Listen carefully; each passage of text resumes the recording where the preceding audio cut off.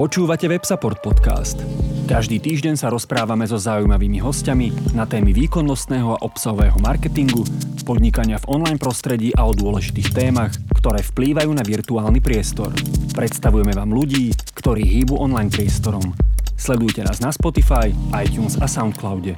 Ak sa chcete zúčastniť naživo ďalšieho rozhovoru, sledujte nás na Facebooku. Dobrý podvečer, ahojte. Vítam vás v poradí už pri 10 Tech Talks, ktoré organizuje Websupport. Za to, že nás počúvate alebo sledujete, opäť vďačíme mysli.digital. Moje meno je Fero Volár, som Head of Server Products vo Websupporte. No a dnes sa budeme rozprávať s Dušanom Kocúrekom. Dušan je zo spoločnosti Scrum Desk a trošku si rozoberieme agilné metódy, prácu v tímoch, produktivitu, projektové riadenie. Sám som zvedavý, že k čomu všetkému sa dostaneme. Takže Dušan, ahoj. Ahoj, zdravím vás všetkých. Díky moc, že si na nás teda našiel čas. A keď človek začne googliť Scrum, Agile a takéto výrazy, tak je veľmi ťažké na teba nenaraziť. Čiže ako si sa k tomu vlastne dostal? Viem o tebe, že máš teda technické pozadie, že si fungoval ako programátor, ale teda teraz robíš niečo iné. Takže aká bola tá tvoja cesta? Niekedy v 2007 roku som viedol tím programátorov, ktorí vyvíjali software pre krízové riadenie našej republiky. A bol pomerne zložitý software, veľmi komplexný, no a vtedy sme začali hľadať nejaký postup, akým spôsobom riadiť projekty. Stal som sa šéfom toho tímu a nechcel som zavádzať nejaké šialené metódy a narazil som na jednu veľmi jednoduchú knihu Scrum a XP zo zákopov, Scrum and XP from Trenches od Henrika Nieberga. Bola to taká 100-stránová kniha a absolútne ma zaujalo na nej to, že som po jej prečítaní nechápal nič.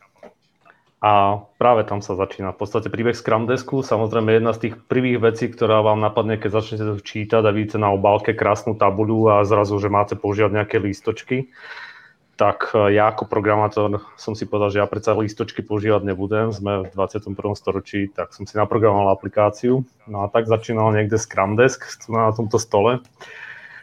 A v podstate asi taká najzvláštnejšia vec sa stala do niekoľkých mesiacov, že skutočne bol o ňu záujem. Boli sme 5. aplikáciou na svete, no a tu nás sa začína príbeh Scrum Desku. Aká je teda tá tvoja súčasná rola? Je to také veľmi zvláštne, lebo sme malá firma, my sme malou firmou zámerne. Snažíme sa veľmi nerásť, vidíme v tom oveľa väčšiu rýchlosť a menej. Je to viac také lepšie prostredie a moja rola je teraz posunutá asi do dvoch smerov. Jeden smer je šéf konzultačnej časti. Máme viacero mentorov, ktorí pomáhajú firmám zavádzať Agile. Ale ešte stále som aj produktový manažer toho produktu. Toto si takto nechávam. No a popri tom aj trošku programujem, aj trošku kibicujem, aj trošku všetko. A čo teda pre teba znamená Agile? No, toto je asi najťažšou otázkou, lebo mnoho ľudí má o tom nejaké povedomie a každý si myslí, že je to tá správna definícia. A čím dlhšie som v tomto poli, v tejto časti, tak zistujem, že je to v podstate len zdravý srdiacky rozum. Je to o tom, že trošku ďalej, trošku viac, trošku lepšie, trošku jednoduchšie. A Agile je teda dnes je v skutočnosti sumárom okolo 120 praktík a metód a dá sa to samozrejme skomplikovať, ale úplný princíp je veľmi, veľmi jednoduchý, takže keď ľudia idú po tom princípe, tak to fakt zjednodušuje život. Tak asi to je pre mňa Agile. Robiť to gazdovským rozumom, s rozumom a vždy sa zamyslieť nad tým, čo robíme, či to má zmysel to, čo robíme a ako to robíme. Trošku o krok ďalej. A firmy teda majú od toho nejaké očakávania. A aké bývajú tie najčastejšie očakávania? Záleží od toho, s kým sa rozprávaš. Lebo keď sa rozprávaš s ľuďmi, ktorí reálne vyvíjajú produkty, tí programátori, tak tí od toho očakávajú, že zrušenie všetkej možnej byrokracie. Mať svätý pokoj s manažmentom. Keď sa rozprávaš s manažmentom, tak vo väčšine prípadov prichádzajú s tým, že chceme zvýšiť produktivitu, znížiť kosty a zrýchliť dodávky, to je vo väčšine prípadov. Keď sa rozprávaš s top manažmentom alebo so salesom, tak počúvaš, chceme zlepšiť servis pre klienta, chceme mať hodnotnejšie produkty. A keď sa bavíš s operation, ľudí s ľuďmi, ktorí prevádzkujú tie systémy, tak tí chcú mať svätý pokoj, aby nemuseli zasahovať a neustále reagovať na nekvalitu a podobné. Takže je to rôzne, s kým sa rozprávaš. A vieš teda popísať taký ten rozdiel medzi agilným fungovaním a tradičným? Aj keď, že z môjho pohľadu mám pocit, že všetky firmy sú už agilné, čiže to je to tradičné, vieš? Takže aký je medzi tým rozdiel?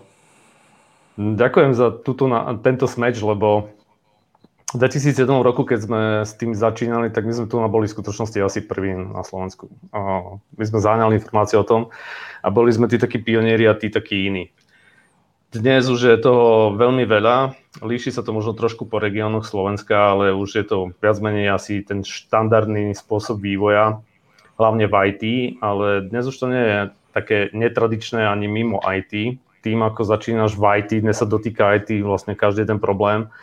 Takže to IT, keď začne fungovať agilne, tak po chvíli pritiahne do toho agilného spôsobu vývoja aj biznis, aj prevádzku, aj všetky tie ostatné zložky firmy, také úplne prirodzené prerastanie, to je taký vírus. Ale tradičný spôsob je možno dobrý tam, kde je to trochu viac stabilné, kde tých zmien nie je veľa, kde nemusíš prudko reagovať, kde to nie je také časté, kde máš čas na ten vývoj. Ale musím povedať, že dnes nikto nemá čas na vývoj, takže preto sa Agile asi stáva tým tradičným v dnešnej dobe. Dnes proste nie je čas. Sú ale odbory, kde by som tieto veci nezavádzal, my ideme stále na to tak rozumne, snažíme sa si zistiť to prostredie.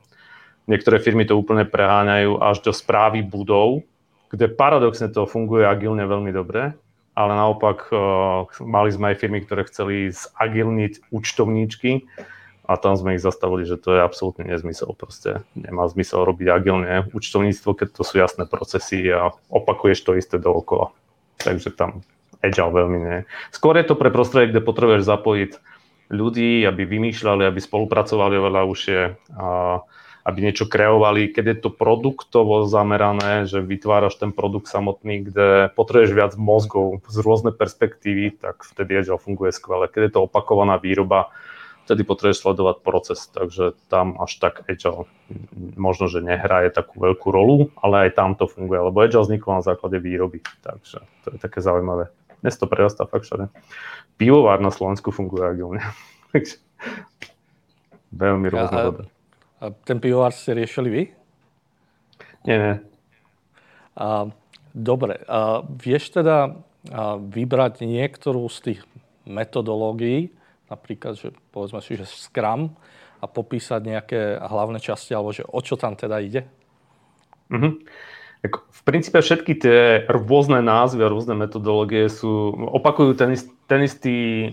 tú istú mantru alebo ten istý postup. A postup je veľmi jednoduchý, že rozdel si ten čas na pevne stanovené časové úseky, napríklad na 2 týždne alebo na týždeň.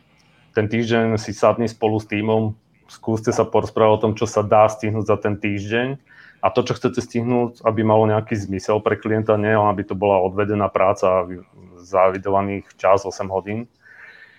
No a na konci toho týždňa si sadnúť a pozrieť sa na to, že čo sa nám podarilo a čo nie a nejako sa z toho poučiť a v ďalší týždeň naplánovať lepšie. No aby sme nezišli z tej cesty, keďže je to v tíme a tie problémy dnes sú komplexné a komplikované, tak potrebujeme sa častejšie stretávať. Takže to je v princípe Scrum. No a veľmi podobné paterny nachádzaš aj v tých iných metodikách, len je to buď dlhšie časové obdobie, alebo kratšie, alebo sa to volá trošku inak, ale v princípe je to to isté. Z tvojho pohľadu, kto túto zmenu do toho týmu prináša?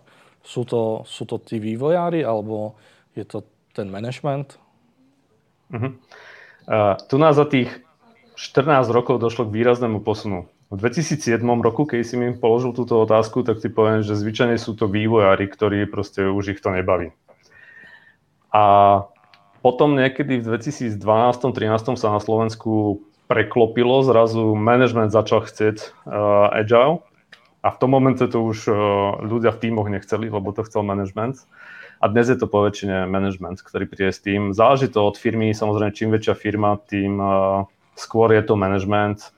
Čím menšia firma alebo menšie týmy, tak skôr tí ľudia to aplikujú prirodzene aj interne. Zažil som aj také, že fungujú vnútri agilne, ale navonok simulujú ten proces, ktorý tam má byť vo firme. Takže je to rôzne. Ale vo väčšine prípadov je to dnes už z managementu.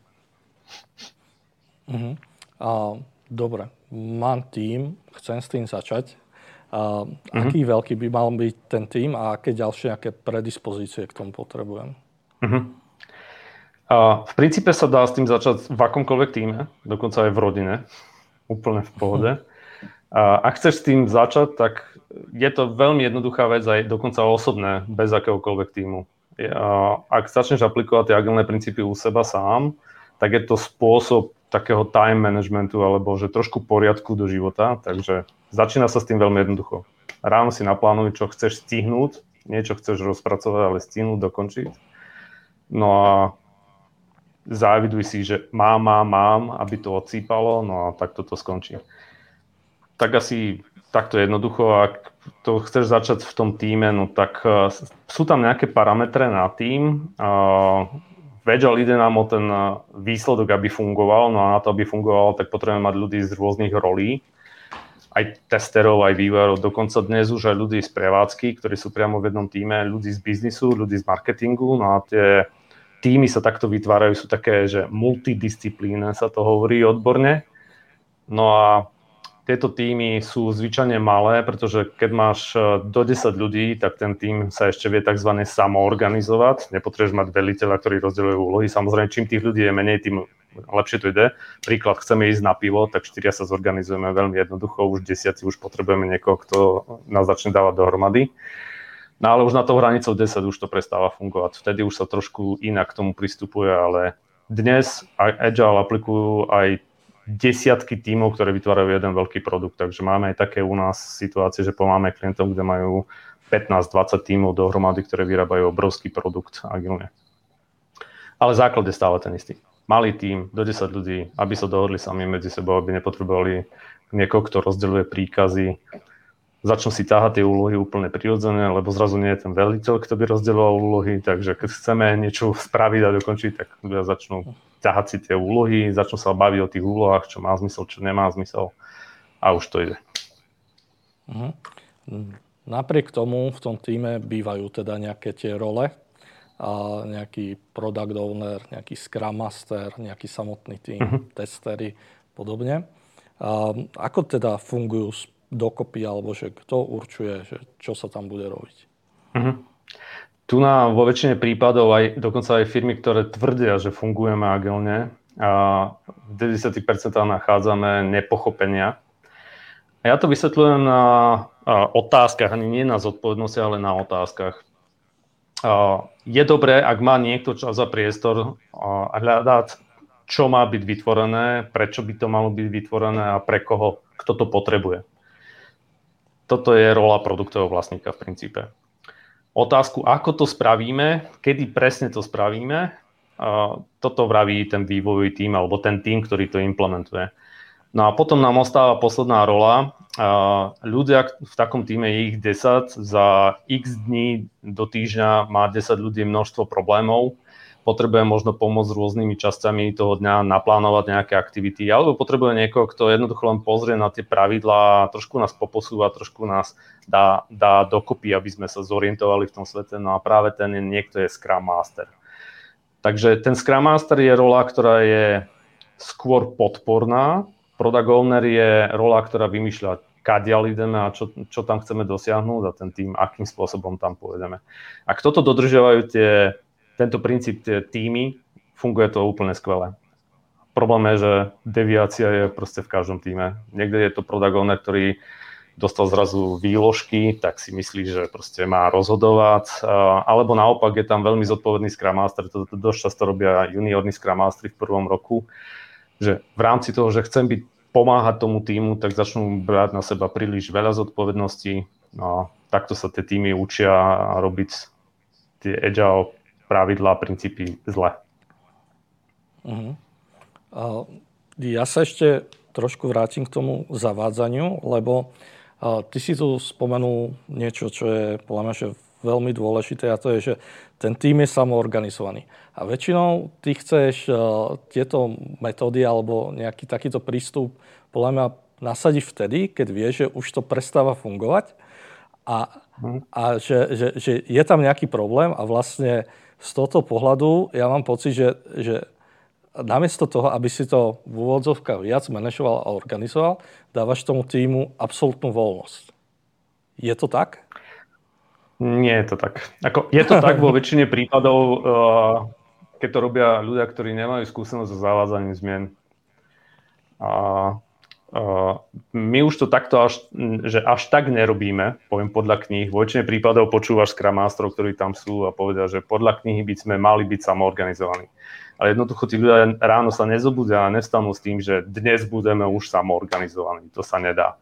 Takže treba trošku vnímať aj psychológiu toho týmu, ten stav toho týmu, stupeň tej zmeny, kde vôbec tí ľudia sú, aké majú návyky, či vôbec sú v stave, že zrazu keď im poviem, že skúste si vybrať úlohu, vo väčšine prípadov tí ľudia pozrú na svojho bývalého šéfa, ktorý síce má teraz titul Scrum Master alebo Product Owner, ale opakujú ten istý pattern. Takže zo začiatku im treba pomôcť, možno, že veľmi zaviesť iba niektoré z tých praktík a zvyčajne po nejakom 2., 3. týždni sa začína práve objavovať tá samoorganizácia, že zrazu už tí ľudia si aj potiahnutí tú úlohu sami, zrazu sa začnú medzi sebou viac rozprávať.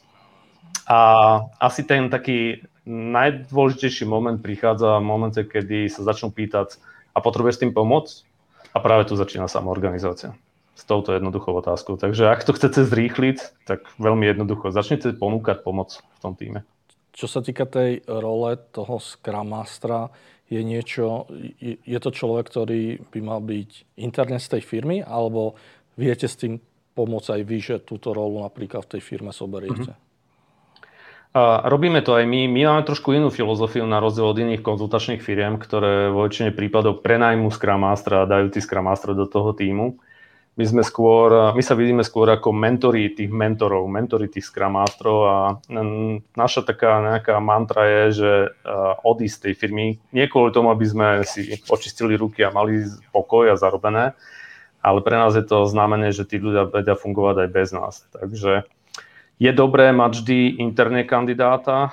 To, aký je pracovnoprávny vzťah, či to je externista, internista, to na tom až tak nezáleží. Hlavná je tam tá chémia toho človeka voči tomu týmu. Máme množstvo klientov, kde tí Scrum Mastery sú externisti a máme množstvo klientov, kde tí Scrum Mastery sú interní.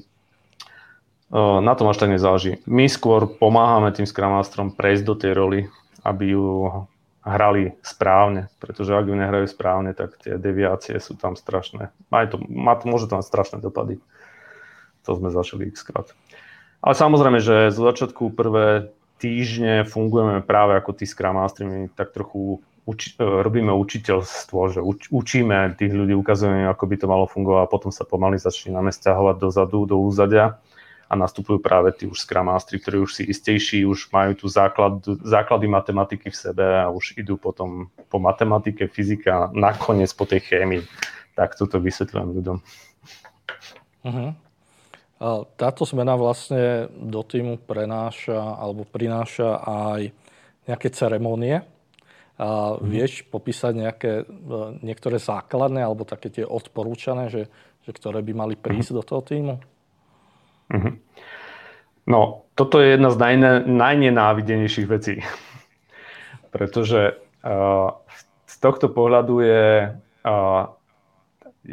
to veľmi zvláštne, ale že prvý týždeň, prvý mesiac pre ľudí znamená oveľa väčšiu byrokraciu, oveľa tvrdší prístup k procesu. A na pozadí toho je totižto nejaká disciplína a práve preto sú tie ceremónie pravidelné, sú na čas, na nikoho sa nečaká, vážime si čas ľudí. No a tie také ceremónie, už som aj trošku spomínal, v princípe je to nejaké plánovanie tej iterácie. Tá iterácia sa volá napríklad v Scrume sprint.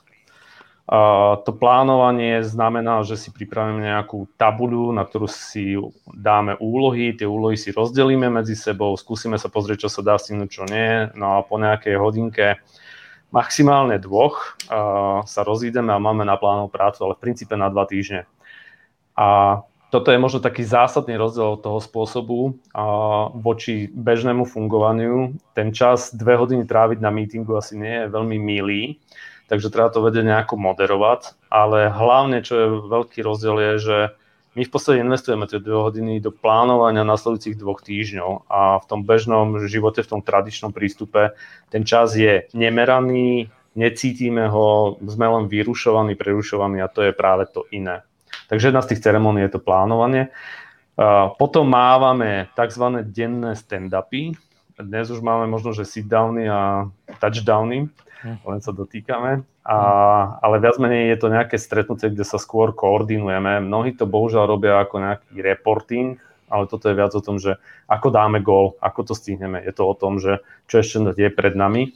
Takže to taká koordinácia toho tímu, skôr v tých dobrých tímoch, kde to funguje, je to vyslovene o tom, že ja potrebujem toto, potreboval by som od teba pomoc, také odovzdávanie tej loptičky v tom tíme. No a posledná so stakeholderami tzv. Review, kedy my ukazujeme výsledky, čo sa nám podarilo tým, ktorí to platia alebo potrebujú. A keď oni odídu, tak nastáva tzv. Retrospektíva, kedy sa zatvoríme a proste sa pobavíme na takej našej tímovej spovedi, čo sa mi páči a čo nepáči, čo chcem zmeniť a ako. Komu to vyhovuje, komu nie. To je základ.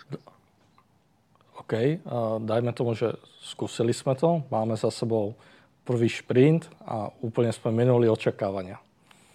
Čo s tým? Keby si robil s nami, tak my všetkých dookola upozorníme, že ten prvý sprint vybuchne. A totižto v prvom, keď meníš spôsob, ty nemôžeš mať žiadne očakávania. Ty nevieš, ako to dopadne. Takže vo väčšine prípadov my síce si naplánujeme nejaké veci, ale nemáme nastavené očakávanie, že niečo z toho bude urobené, môže to úplne vybuchnúť, môže to byť aj dodané, ale vo väčšine prípadov to nie je. A dokonca nebude to ani druhý, ani tretí sprint.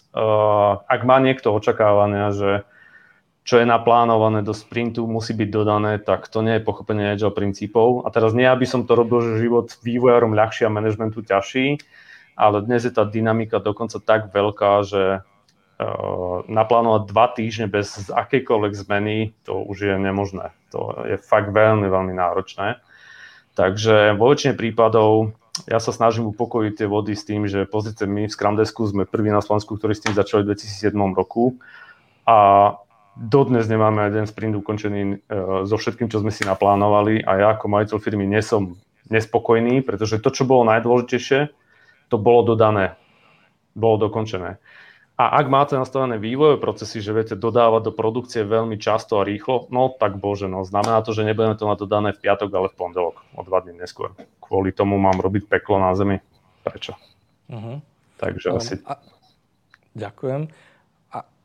Že máš nejaký priemerný čas, ako dlho trvá takáto transformácia v tom týme, než začnú byť takže samostatní? Má to také 3 fázy. Zvyčajne zavádzanie toho, že ako to zapne v hlave, ako sa to zrazu že preklopí. My hovoríme fakt, že prepne vám v hlave v určitom bode. To trvá tak 3 mesiace. Po 3 mesiacoch tí ľudia, ktorí s tým začali, už pochopia tú fyziku, tú základnú matematiku, už vedia tie ceremónie, už si našli nejaký vlastný spôsob, nejako si to prispôsobili. A potom začína veľmi ťažké obdobie, kedy sa veci začnú zhoršovať. Toto je taká prirodzená súčasť zmeny. Každá zmena prechádza týmto, ako keď si dostaneš nové auto a zrazu máš všetky ovládacie prvky trošku inak a predtým, keď si riadil po pamäti, tak teraz už to tam nie je. Takže chvíľku sa musíš naučiť a práve to obdobie tej zmeny môže trvať niekde týždeň, niekde aj 2-3 mesiace ďalšie. Zvyčajne po tých 6 až 9 mesiacoch tí ľudia už sú náspäť na nejakej takej efektivite, ako boli predtým, možno trošku lepšie. Ono to znie strašne, Ale treba si uvedomiť, že za tých 6 až 9 mesiacov sa nezmení len ten postup výroby produktu, ten proces, ale mení sa absolútne kultúra vo firme, spôsob prístupu k produktu, viac ste zameraní na ten výsledok, tie detské choroby sú odstranené a navyše už sa dotýkate tých systémových problémov, ktoré tak ľudia nechcú veľmi riešiť, lebo majú na to univerzálnu odpoveď, ale u nás je to tak. Takže fakt po tých 9 mesiacoch je zvyčajne firma v inom stave, ale samotnému týmu to tak trvá náhrubo 3 mesiace. Po 3 mesiacoch už idú po svojom. V tom svojom novom. Rozumiem. OK, som developer, som zvyknutý fungovať teda v nejakých šprintoch a zmením firmu. A je takisto agilná. A akú veľkú rolu tam zohráva vlastne nejaké tie procesy, tá metodológia versus nejaká tá kultúra. Viem to, že ak to viem používať v jednej firme, viem tak fungovať aj v druhej? Vôbec to nemusí byť tak. Bohužiaľ, v väčšine prípadov, keď chodíš na agilné konferencie a rozprávaš sa s agile coachami, tak tí skôr rozprávajú o tých ťažko pochopiteľných veciach ako kultúra, princípy a takéto ezoterické postupy, ale naopak vo firmách ľudia skôr sa chytajú procesov. Takže proces možno, že bude veľmi, veľmi podobný, keďže Scrum je v podstate vo svojej náture veľmi jednoduchý. Nebude ale kultúra rovnaká. Kultúra môže byť úplne iná a práve tu na vo väčšine prípadov tí ľudia narážajú, že zistia, nakoľko sú oni sami agilní v zmysle adaptabilní na tú novú situáciu, pretože každá firma si to prispôsobuje svojím vlastným spôsobom, podmienkam a mnohí si to prispôsobujú želanému stavu, ako to chcú mať do 3 roky, ale aplikujú to veľmi rýchlo. Takže týmto vyvoláva to pnutie. A fakt, čo zažívame dokonca je, že máme takých klientov napríklad teraz, že po roku už to ľudia pochopili, ale napríklad management ešte tam nie je, takže to pnutie tam je veľké a potrebujeme vtedy to viac vyrovnávať. Chápem. A stretol si sa aj s tým, že projekt, ku ktorému ste boli prizvaní, nebol vhodný na takéto agilné riadenie? Mne sa to stalo práve s tými účtovníčkami. To bolo peklo. Tie pani nahnali do miestnosti s tým, že ja som ani netušil, ten tým mal názov accounting, veď to môže z toho tušiť, že to je asi účtovníctvo, lenže robil som v IT oddelení, tak som si myslel, že to bude nejaký software alebo integrácia do accountingu. No a zrazu po pol hodine zrazu mi začali vysvetľovať, že potrebujú, na čo to budú robiť, evidovať na tabuli, keď majú v softveri evidenciu faktúry a tam zmenia stav faktúry že sprocesovaná a vtedy mi to doplo, že aha, tak to sme zle. Ale ja v tomto prípade som veľmi rázny, ja to zastavím. Takže môžem im porozprávať o nejakých možno, že tých praktikách, ktoré tam sú medzi tými 120, ktoré by im mohli dávať zmysel, ale vo väčšine prípadov to zastavím tak, že idem za managementom a poviem, že nie, tu nie. Mám ale aj opačný prípad, že stalo sa mi, zažil som to v úplne prvej nadnárodnej firme, kde pozdravujem Andreu, ak pozerá, kde šéfka operation týmu v Košiciach vyjela u vývojárov tabule a zaviedla to u seba. Zabezpečovali vtedy služobné cesty vývojárom do celého sveta a bolo zaujímavé vidieť, že ako sama nasala a začala aplikovať tú vec, takže nájdeš aj opačné extrémy. To je super. A za mňa, že jedna z takých najväčších tém pri takýmto spôsobe fungovania sú odhady. Ako teda pracovať s nejakými časovými odhadmi? Lebo ty už si teda spomínal, že podstatné je deliverovať, že nedá sa všetko robiť na 100%, ale občas sa deje, že dlhodobo sa nedarí tie odhady plniť. A s kým teda toto riešiť? Alebo ako toto riešiť? Z okolností dnes mal kolega asi 2-hodinovú session na túto tému, takže to môže trvať strašne dlho. Že môžeme povedať veľmi jednoduchú odpoveď. Neodhadujte presne, odhadujte dosť dobre.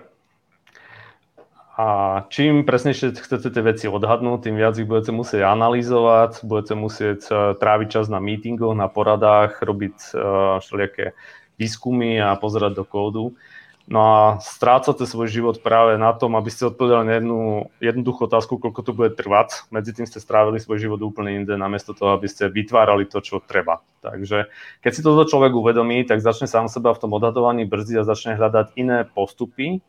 No a jeden z tých takých princípov, ktorý sa aplikuje v Agile, ale mnoho ľudí to nechápe, ale je veľmi jednoduchý, je, že si začne porovnávať tie veci. Dáš si ako keby nejaké krabičky. Malý problém, stredný problém, veľký problém a rozdeľuješ si to. Stačí ti možno 3 na začiatku, možno časom potrebuješ mať nejakých 5 krabičiek. A keď zistíš, že malé úlohy v malej krabičke zvyčajne dokončíš za 2 dní, tak potom už veľmi rýchlo vieš prísť k tomu, že koľko vlastne trvajú tie úlohy. Náhrubo 2 dní. A netrvá to dlho, trvá to možno, že mesiac, treba sa do toho nútiť na začiatku, ale po nejakom mesiaci si schopný odhadnúť tie veci ani nie z pohľadu implementácie, ale z pohľadu toho problému, ktorý máš riešiť, tým, že len porovnáš voči problému, ktorý ste podobný už riešili. Sám som zažil, že to bola neuveriteľná skúsenosť. V jednej firme sme v priebehu 2 hodín odhadli 60 požiadaviek a robili dokonca vládny tender. Celkom dobre to trafili, lebo si zobrali historické dáta. Ale nebrali to zase rok dozadu, ale nejaké obdobie, aby tam bola nejaká vieruhodnosť v tom celom. Takže to je to relatívne porovnanie veľmi dôležité v Agile. Tam sa používa pojem story pointy. Story pointy to nie sú ani man-day, ani dni, to je v podstate koľkokrát je ten problém zložitejší ako nejaká referencia. No a máte už potom aj firmy, ktoré dokonca tým, že vedia tie požiadavky zmenšiť na malé, majú nejakú štandardnú maximálnu veľkosť, tak tie už ani neodhadujú. Vám stačí zrátať, že proste máme 4 autobusy, tak 4 autobusy vyrobíme za toľko. Je to veľmi podobný prístup, ako teraz to strašne zgeneralizujem, že Volkswagen vie, že vyrobí za rok 1 000 000 aut. Takže asi takto. Že to, že je jasné, že každé auto trošku inak trvá, ale dojdeš dokonca len k počítaniu. A to hnutie sa volá #NoEstimates. Takže je také hnutie. A v princípe je to, že spočítaš, koľko kariet ste stihli urobiť na tej tabuli za 2 týždne. Do ďalších 2 týždňov si asi viac kariet nedáš. Tým si mi tak plynulo nahral k nejakým metrikám. Predsa len keď na toto nabehneš, tak už to chceš nejak merať, chceš ten tým nejakým spôsobom škálovať, chceš vidieť trošku viacej do budúcna. Sú nejaké metriky, ktoré automaticky nasadzujete všade? Dnes som mal, pred 2 hodinami sme mali stand-up a presne prišla podobná otázka. U klienta mali, že počet tzv. User stories, ktoré majú za sprint. Jednoducho, keď chceš mať lepšiu takú metriku, to je počet požiadaviek za sprint, za iteráciu, tak stačí to napísať rozdeliť na polovicu a už máš zrazu 2-krát lepší výsledok. Takže toto určite nie je dobrá metrika. Dobrou metrikou nie je ani počet bugov, to je nezmysel. Tie metriky, zo začiatku, keď som začínal s Agile, tak sa používajú štandardné, že tzv. Rýchlosť, že koľko stihneš vyrobiť za sprint, ale nie v zmysle požiadaviek, ale ako komplexnosť, ako náročné problémy dokážeš spracovať. To je velocity. A dnes už túto metriku ja veľmi osobne nepoužívam, používa sa skôr na predvídanie, ale skôr používame tzv. Objectives and Key Results, že aký stav chceš dosiahnuť s tým výsledkom, s tým produktom, že v úvodzovkách chceme mať šťastného klienta na koľko percent. Či ten klient je šťastný alebo nie. Takže ide sa až o ďalšiu úroveň ďalej. Ale vo väčšine prípadov začínali s tými story pointami za sprint, čiže to velocity. To nie je zle pre začiatok. Agile nie je teda len o projektovom riadení, ale aj o produktovom. Čo teda vie priniesť do produktu? Ja si dokonca myslím, že Agile je o produktovom a nie o projektovom. Tým, že ideme po tom výsledku, lebo v nejakom Agile manifeste, čiže v nejakých tých základných princípoch je povedané, že funkčný produkt je dôležitejší ako procesy. Procesy sú viac smerom k projektom. tak tým produktom, už keď začneš s nimi v tom Agile robiť, tak po chvíli prídeš na spôsob zápisu požiadavky, kde môžeš napísať, ako niekto potrebujem niečo a už vchádzaš do toho produktového sveta, pretože musíš vedieť, kto to je. Ten niekto je zrazu persona, tá je z nejakého zákazníckeho segmentu, prechádza si nejakou customer journey, keď používa tvoj produkt, ten produkt je na nejaký biznisový trh umiestnený, má nejakú konkurenčnú výhodu, nejakými kanálmi sa rozprávaš s tým klientom, oslovuješ ho, má nejakú konkurenciu, musíš vedieť, čo tá konkurencia robí, čo nie. Dokonca prídeš na to, že musíš definovať, aké problémy tvojich klientov ty riešiš a až potom hľadaš tie vlastnosti do toho projektu, do toho backlogu. Takže produktový svet je dnes úplne také pucle, ktoré proste zapadne do toho Agile a bez toho to veľmi nemá zmysel. To je len to, že prekladáš papier iným spôsobom. Je tam spomenutá taká vec, že súčasťou tohto všetkého by mal byť vždycky ten zákazník, ale ja sa pri niektorých prípadoch stretávam s tým, že kde napríklad fungujeme my ako dodávateľ, že tá firma nechce veľmi ešte o tom hovoriť, ešte ani nevie povedať, kto je ten zákazník a vlastne, že mám pocit, že to ešte pre toho zákazníka ani nerobia. A je toto vlastne Agile, keď tam ten zákazník nie je zapojený? Možno odpoviem trošku inak, ale rád by som sa vrátil aj k tomu tvojmu caseu, lebo toto je veľmi rôznorodé po firmách. My napríklad máme 40 000 firiem na accounte, množstvo ľudí, ktorí sú za tým a reálne ja musím hrať toho zákazníka, toho používateľa, takže musím o ňom veľmi veľa vedieť. A to je ten produktový svet, ako si namapovať používateľa. Ale aj v rámci toho máme vytipovaných nejakých kľúčových ľudí, ktorí sú takí aktívnejší, ktorí s nami komunikujú a s nimi si napríklad preverujem, že či tá vlastnosť je dobre urobená alebo nie. Takže v prípade, že nemáš používateľa, ktorý by ti priamo zadával tie požiadavky alebo ti hovoril, že je to fajn alebo nie, tak to musí niekto v tom týme hrať a to je práve ten produktový vlastník najčastejšie. Ten prípad, čo si popisoval ty, je veľmi bežný v tom, že aj vo firmách ľudia z biznisu nemajú veľmi úzky vzťah s tým klientom. Takže my napríklad, keď robíme v tých firmách, tak vyslovene hrajem toho ich klienta. V mnohých tých firmách aj som klientom reálne, takže im robím toho zlého policajta a dávam im to také zrkadlo, ako sa hovorilo vo vesničku Masčísko. A snažíme sa ich dostať do toho, aby takého niekoho našli. Mnohokrát ten klient ani nevie, čo chce a aj keď vraví, že chcem to, tak možno, že to riešenie je úplne iné. A práve keď cieľim na tie problémy a nie na ten spôsob riešenia, tak fakt nájde ten tím aj oveľa lepšie a jednoduchšie a vlastnejšie riešenie a ten klient možno, že pochopí, že užšie spolupracovať s vami ako tímom je pre neho výhodnejšie, pretože napriek tomu, že robíte, tak robíte na zmysluplných veciach, nie na veciach, ktoré len generujú vám nejaký príjem. Takže išiel by som do toho, nebal by som sa. Treba sa pýtať otázky. Kto ste, čo ste, vysvetlite mi to. Áno, som trošku hlúpy v tomto smere, aj keď možno viete viac ako oni. No aj si neuvedomujú, že vy ako vendori týchto riešení ste v tých situáciách už boli, dokonca máte širší prehľad a viete tomu klientovi ponúknuť aj iné riešenia, ako on si predstavuje, pretože s týmto ste sa už stretli inde, takže netreba sa toho báť. Veľmi sa bojíme na Slovensku. A ak by som zostal ešte pri tom produkte, tak opäť sú tu nejaké prístupy typu Lean, typu vytvorenia nejakého MVPčka a práve pri tom MVP môžu nastať také fighty, že kde vlastne to MVP je, že akú ešte feature tam dať. Môže mi Agile v tomto nejak pomôcť, že ako to viem okresať?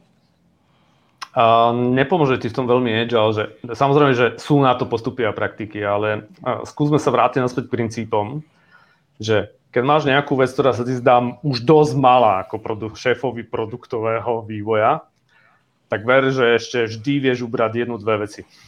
Ešte stále. Takže vravím, že dobrý ten minimálny produkt bolí toho produktáka.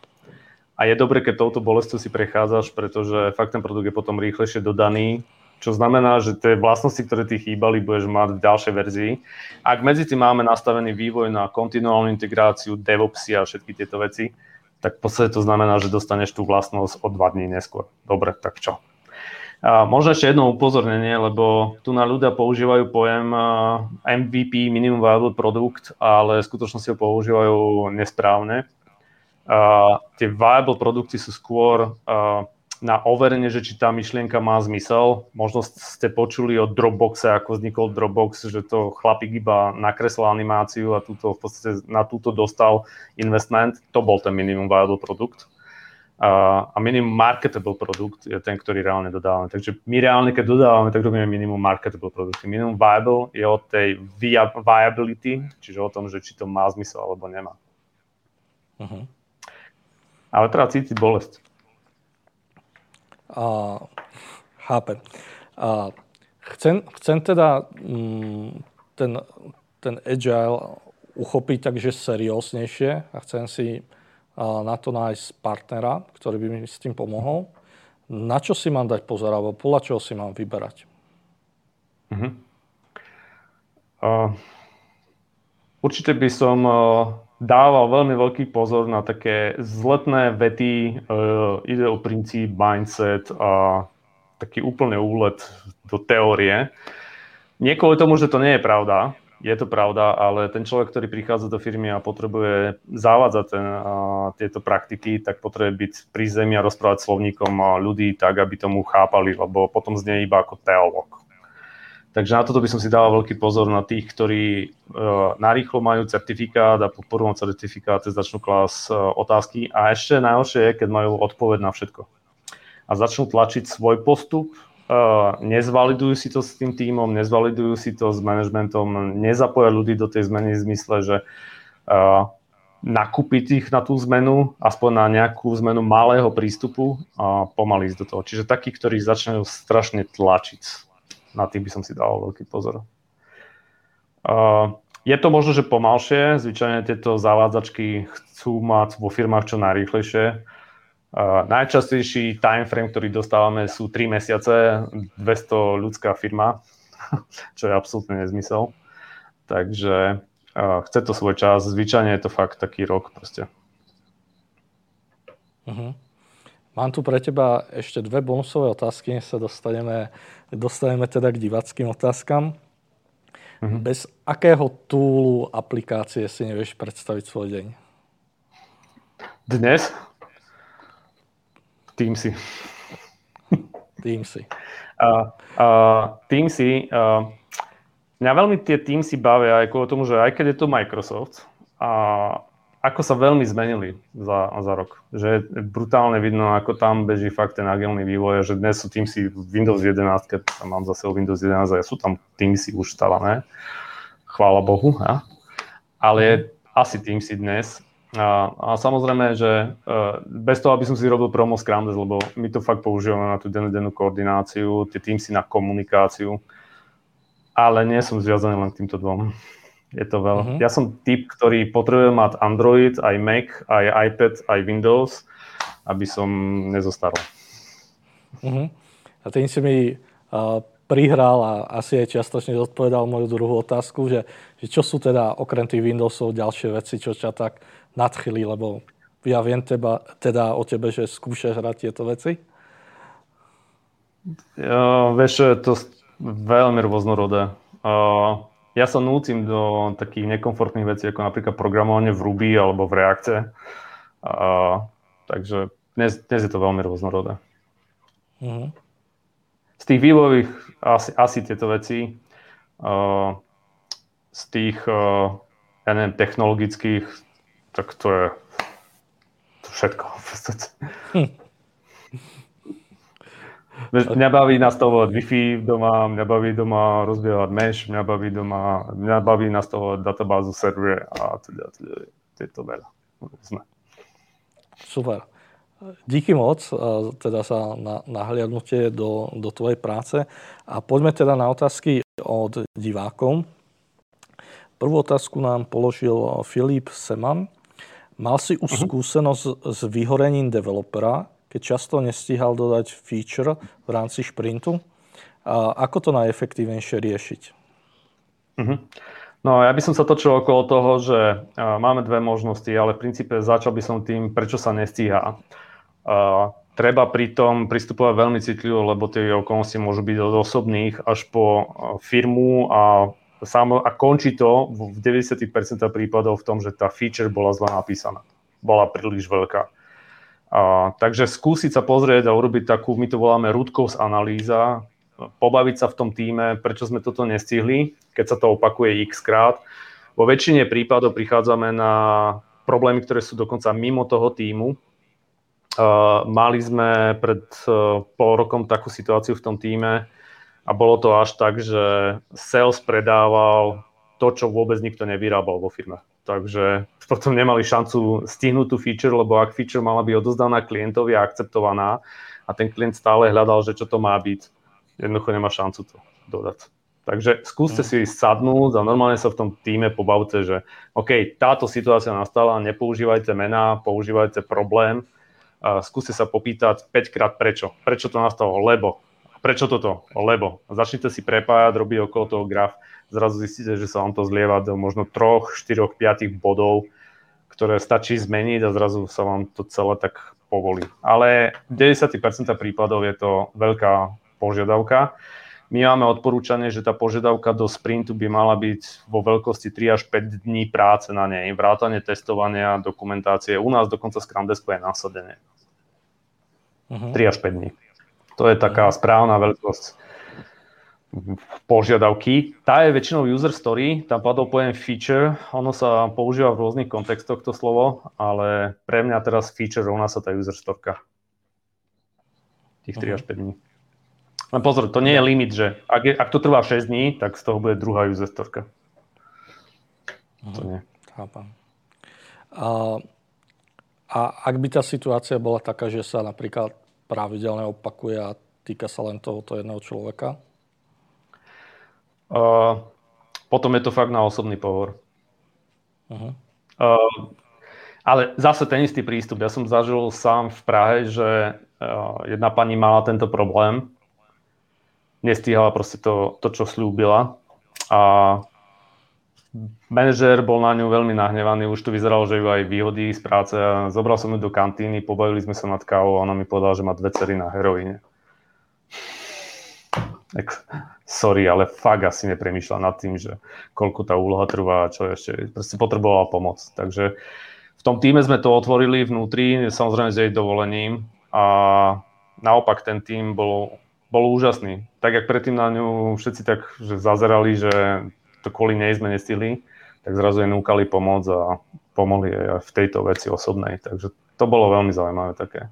Netreba proste, sú ľudia, stále sa ešte nájde posledná možnosť, že proste je lenivý, ale ten prístup treba mať v hlave, možno, že tlačať vo väčšine prípadov, že ono je taká vetička, že od pána Druckera, že 85% problémov sa týka systému a nie toho človeka. Takže ak toto máte v hlave a začnete sa pýtať, prečo to nastáva, tak vo väčšine prípadov narazíte na to, jak to v tej firme je. Ďakujem za tento insight. Ďalšia otázka. Peter sa pýta, Dušan, aká je tvoja jedna rada, ako mať produktívny a spokojný tím? To keby som vedel. Je, že tá otázka, čo znamená produktívny tím, toto by som si veľmi ujasnil, lebo v tomto smere mal som telekomunikačnú firmu, kde ľudia robili 14 hodín denne, 12-14 hodín denne a stále mali feedback, že nie sú produktívni. No jednoducho to s produktivitou nemá nič spoločné, to je o trávení času v práci, takže produktivita by mala byť o tom, že robíš správne veci v správnom množstve. A produktivita môže byť aj v tom, že robíš veci správnym spôsobom. Treba si ujasniť toto. A spokojný tím, no to je ďalšia vec. Každý má iné motivácie, spokojnosť týme. Je taká kniha, ktorú by som vám možno že odporúčal, 5 dysfunkcií tímu. Skúste si urobiť, je tam k tomu aj taký malý dotazník, nejakých 10-15 otázok a vypadne vám, že v čom je problém tej nespokojnosti. Úplne dole je nedôvera v tíme. Tak. A toto vo väčšine prípadov je problém. Jednoducho tí ľudia nemajú dôveru v seba, takže spokojnosť nedosiahnete, keď máte dôveru v tom týme. Tak to by som skúsil. Ale je to o rozprávaní. Tu robia týmy na Slovensku dosť často chybu, že jedna z prvých vecí, čo sa zabúda alebo dáva do úzadia, je retrospektíva. Alebo to len prežíme, proste máte nejaké nápady, ako to môže byť lepšie, nikto nepovie nič, tu sa aj tak nič nezmení s týmto dovedkom a idú ďalej proste. A to je nevyužitá šanca.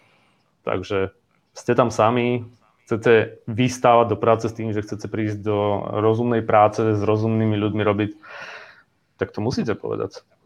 To sa nedá ujsť. Ak toto vnímaš teda, že je u nás na Slovensku také issue, a v zahraničí to býva niečo iné? Je to bledomodré, aby som zase bol korektný, ale je vidno, že v niektorých tých krajinách, kde trochu inak funguje školstvo, kde viac podnecuje kritické myslenie, tí ľudia sa ozvú oveľa skôr.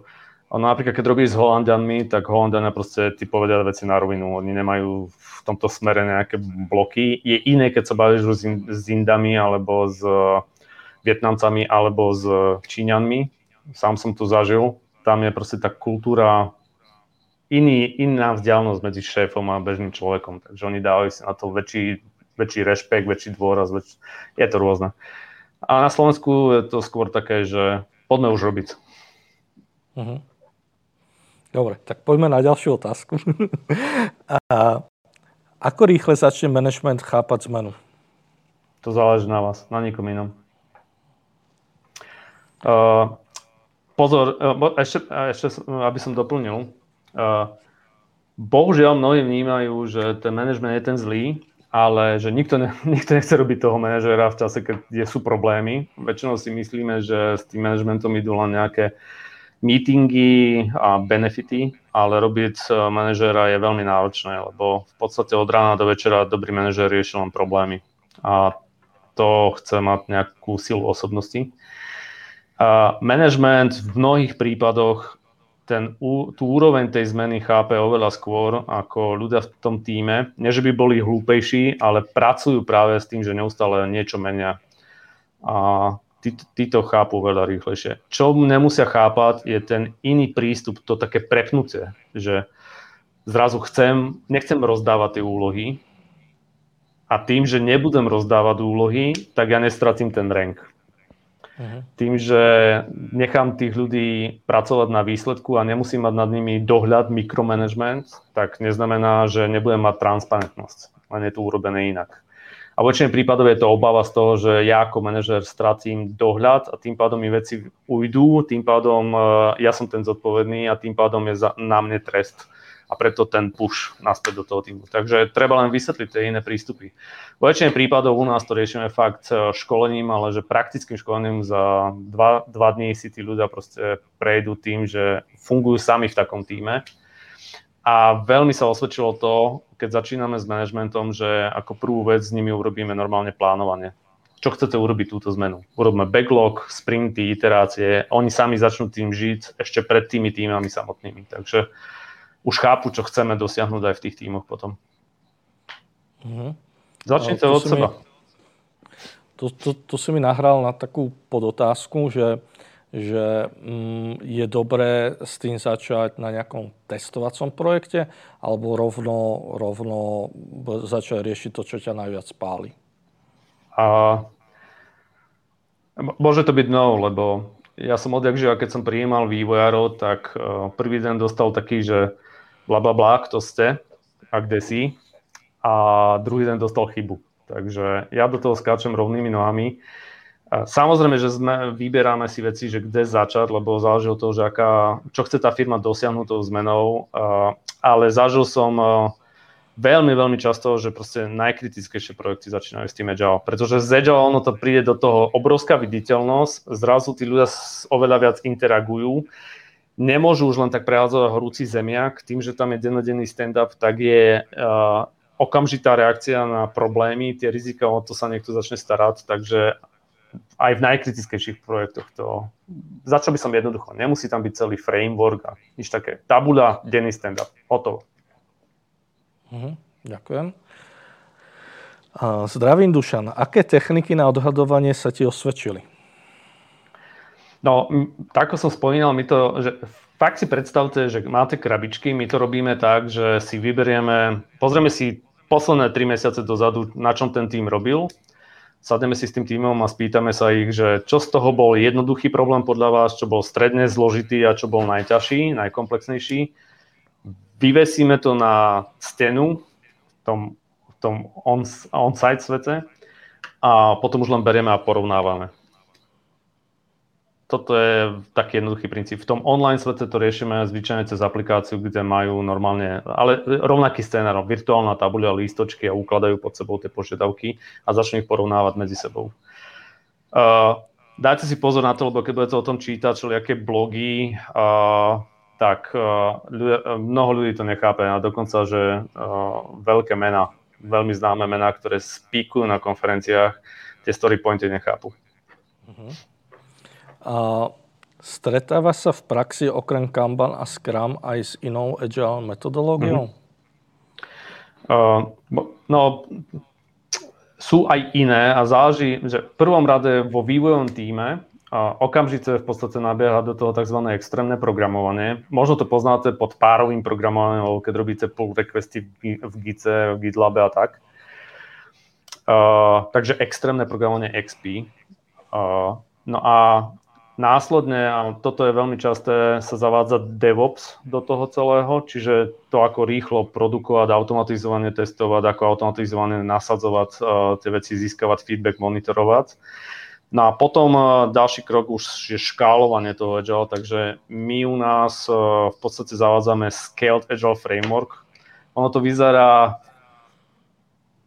úplne že hrozne, keď človek zbadá ten obrázok, že čo to všetko znamená, ale treba ho trošku vedieť pochopiť a my v podstate aplikujeme tento princíp fakt na tých desiatkách tímov, ktorí vyrábajú jeden produkt, dokonca v bankách, na tímoch, ktoré idú po celej customer journey, od obchodu až po dodávku. Ale sú aj iné.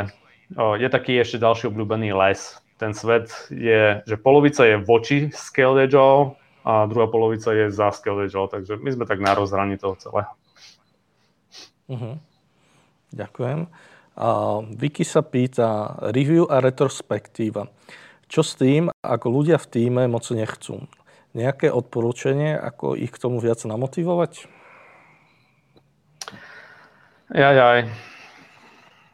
Toto sa fakt nedá zodpovedať, lebo treba poznať tú situáciu v tej firme, že prečo tí ľudia nechcú.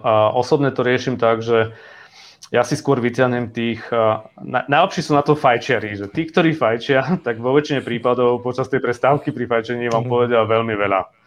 Ja tomu hovorím, že pustite nás do firmy a za 2 týždne vám povieme, čo vám všetko smrdí vo firme. Projekty, produkty, vzťahy, dokonca má vplyv aj na to, že niekedy v minulej firme človek povedal pravdu na plné ústa a dostal za to po hlave a jednoducho zmenil ten prístup a nepovie. Takže zrazu je pred ním retrospektíva, je nútený povedať, ale on má tento zážitok za sebou. Takže nedá sa to takto všeobecne povedať, že prečo nie. A možno, že ešte jedna posledná vec do toho. Kľudne Vicky, prosím vás, napíšte mi. E-mail nájdete na webe a môžeme sa o tom pobaviť, ale že sú aj týmy, kde to nemá zmysel s nimi bojovať. Oni začnú pomaly. Ten dobrý Scrum Master v tomto prípade ich netlačí, ale začne tie problémy sám zhromažďovať a riešiť a tí ľudia pomaly nabehnú s tým, že vidia, že sa mení tá situácia. Musia byť presvedčení firmou, že to má zmysel. Čiže takí nevriaci Tomáši. Dušan, díky moc, že si na nás našiel čas, že si pozdielal teda všetky tieto insighty a vedomosti a tvoje skúsenosti, čo si za roky nabral. Ja ti želám, nech sa ti aj Scrum Desku ďalej darí a dúfam, že v budúcnosti ešte môžeme vykopnúť nejakú tému, lebo rozpráva sa s tebou strašne fajn a tie skúsenosti za tie roky naozaj sú tam vidieť nazberané. Čiže určite budem rád, keď niekedy v budúcnosti sa ešte pobavíme. Ďakujem, bolo mi veľkým potešením, ďakujem mene kolegov a prajem vám, aby bola nielen ďalšia 10, ale ďalšia 100 týchto vysielaní. Ďakujem všetkým za trpezlivosť dnes večer. Díky moc. Milí diváci, toto boli v poradí už 10. Tech Talks. Ja ďakujem, že ste s nami vydržali do konca. Vidíme sa opäť o mesiac. V lete si pauzu nebudeme dávať, takže máte sa určite na čo tešiť a užite si leto. Vidíme sa. Čaute.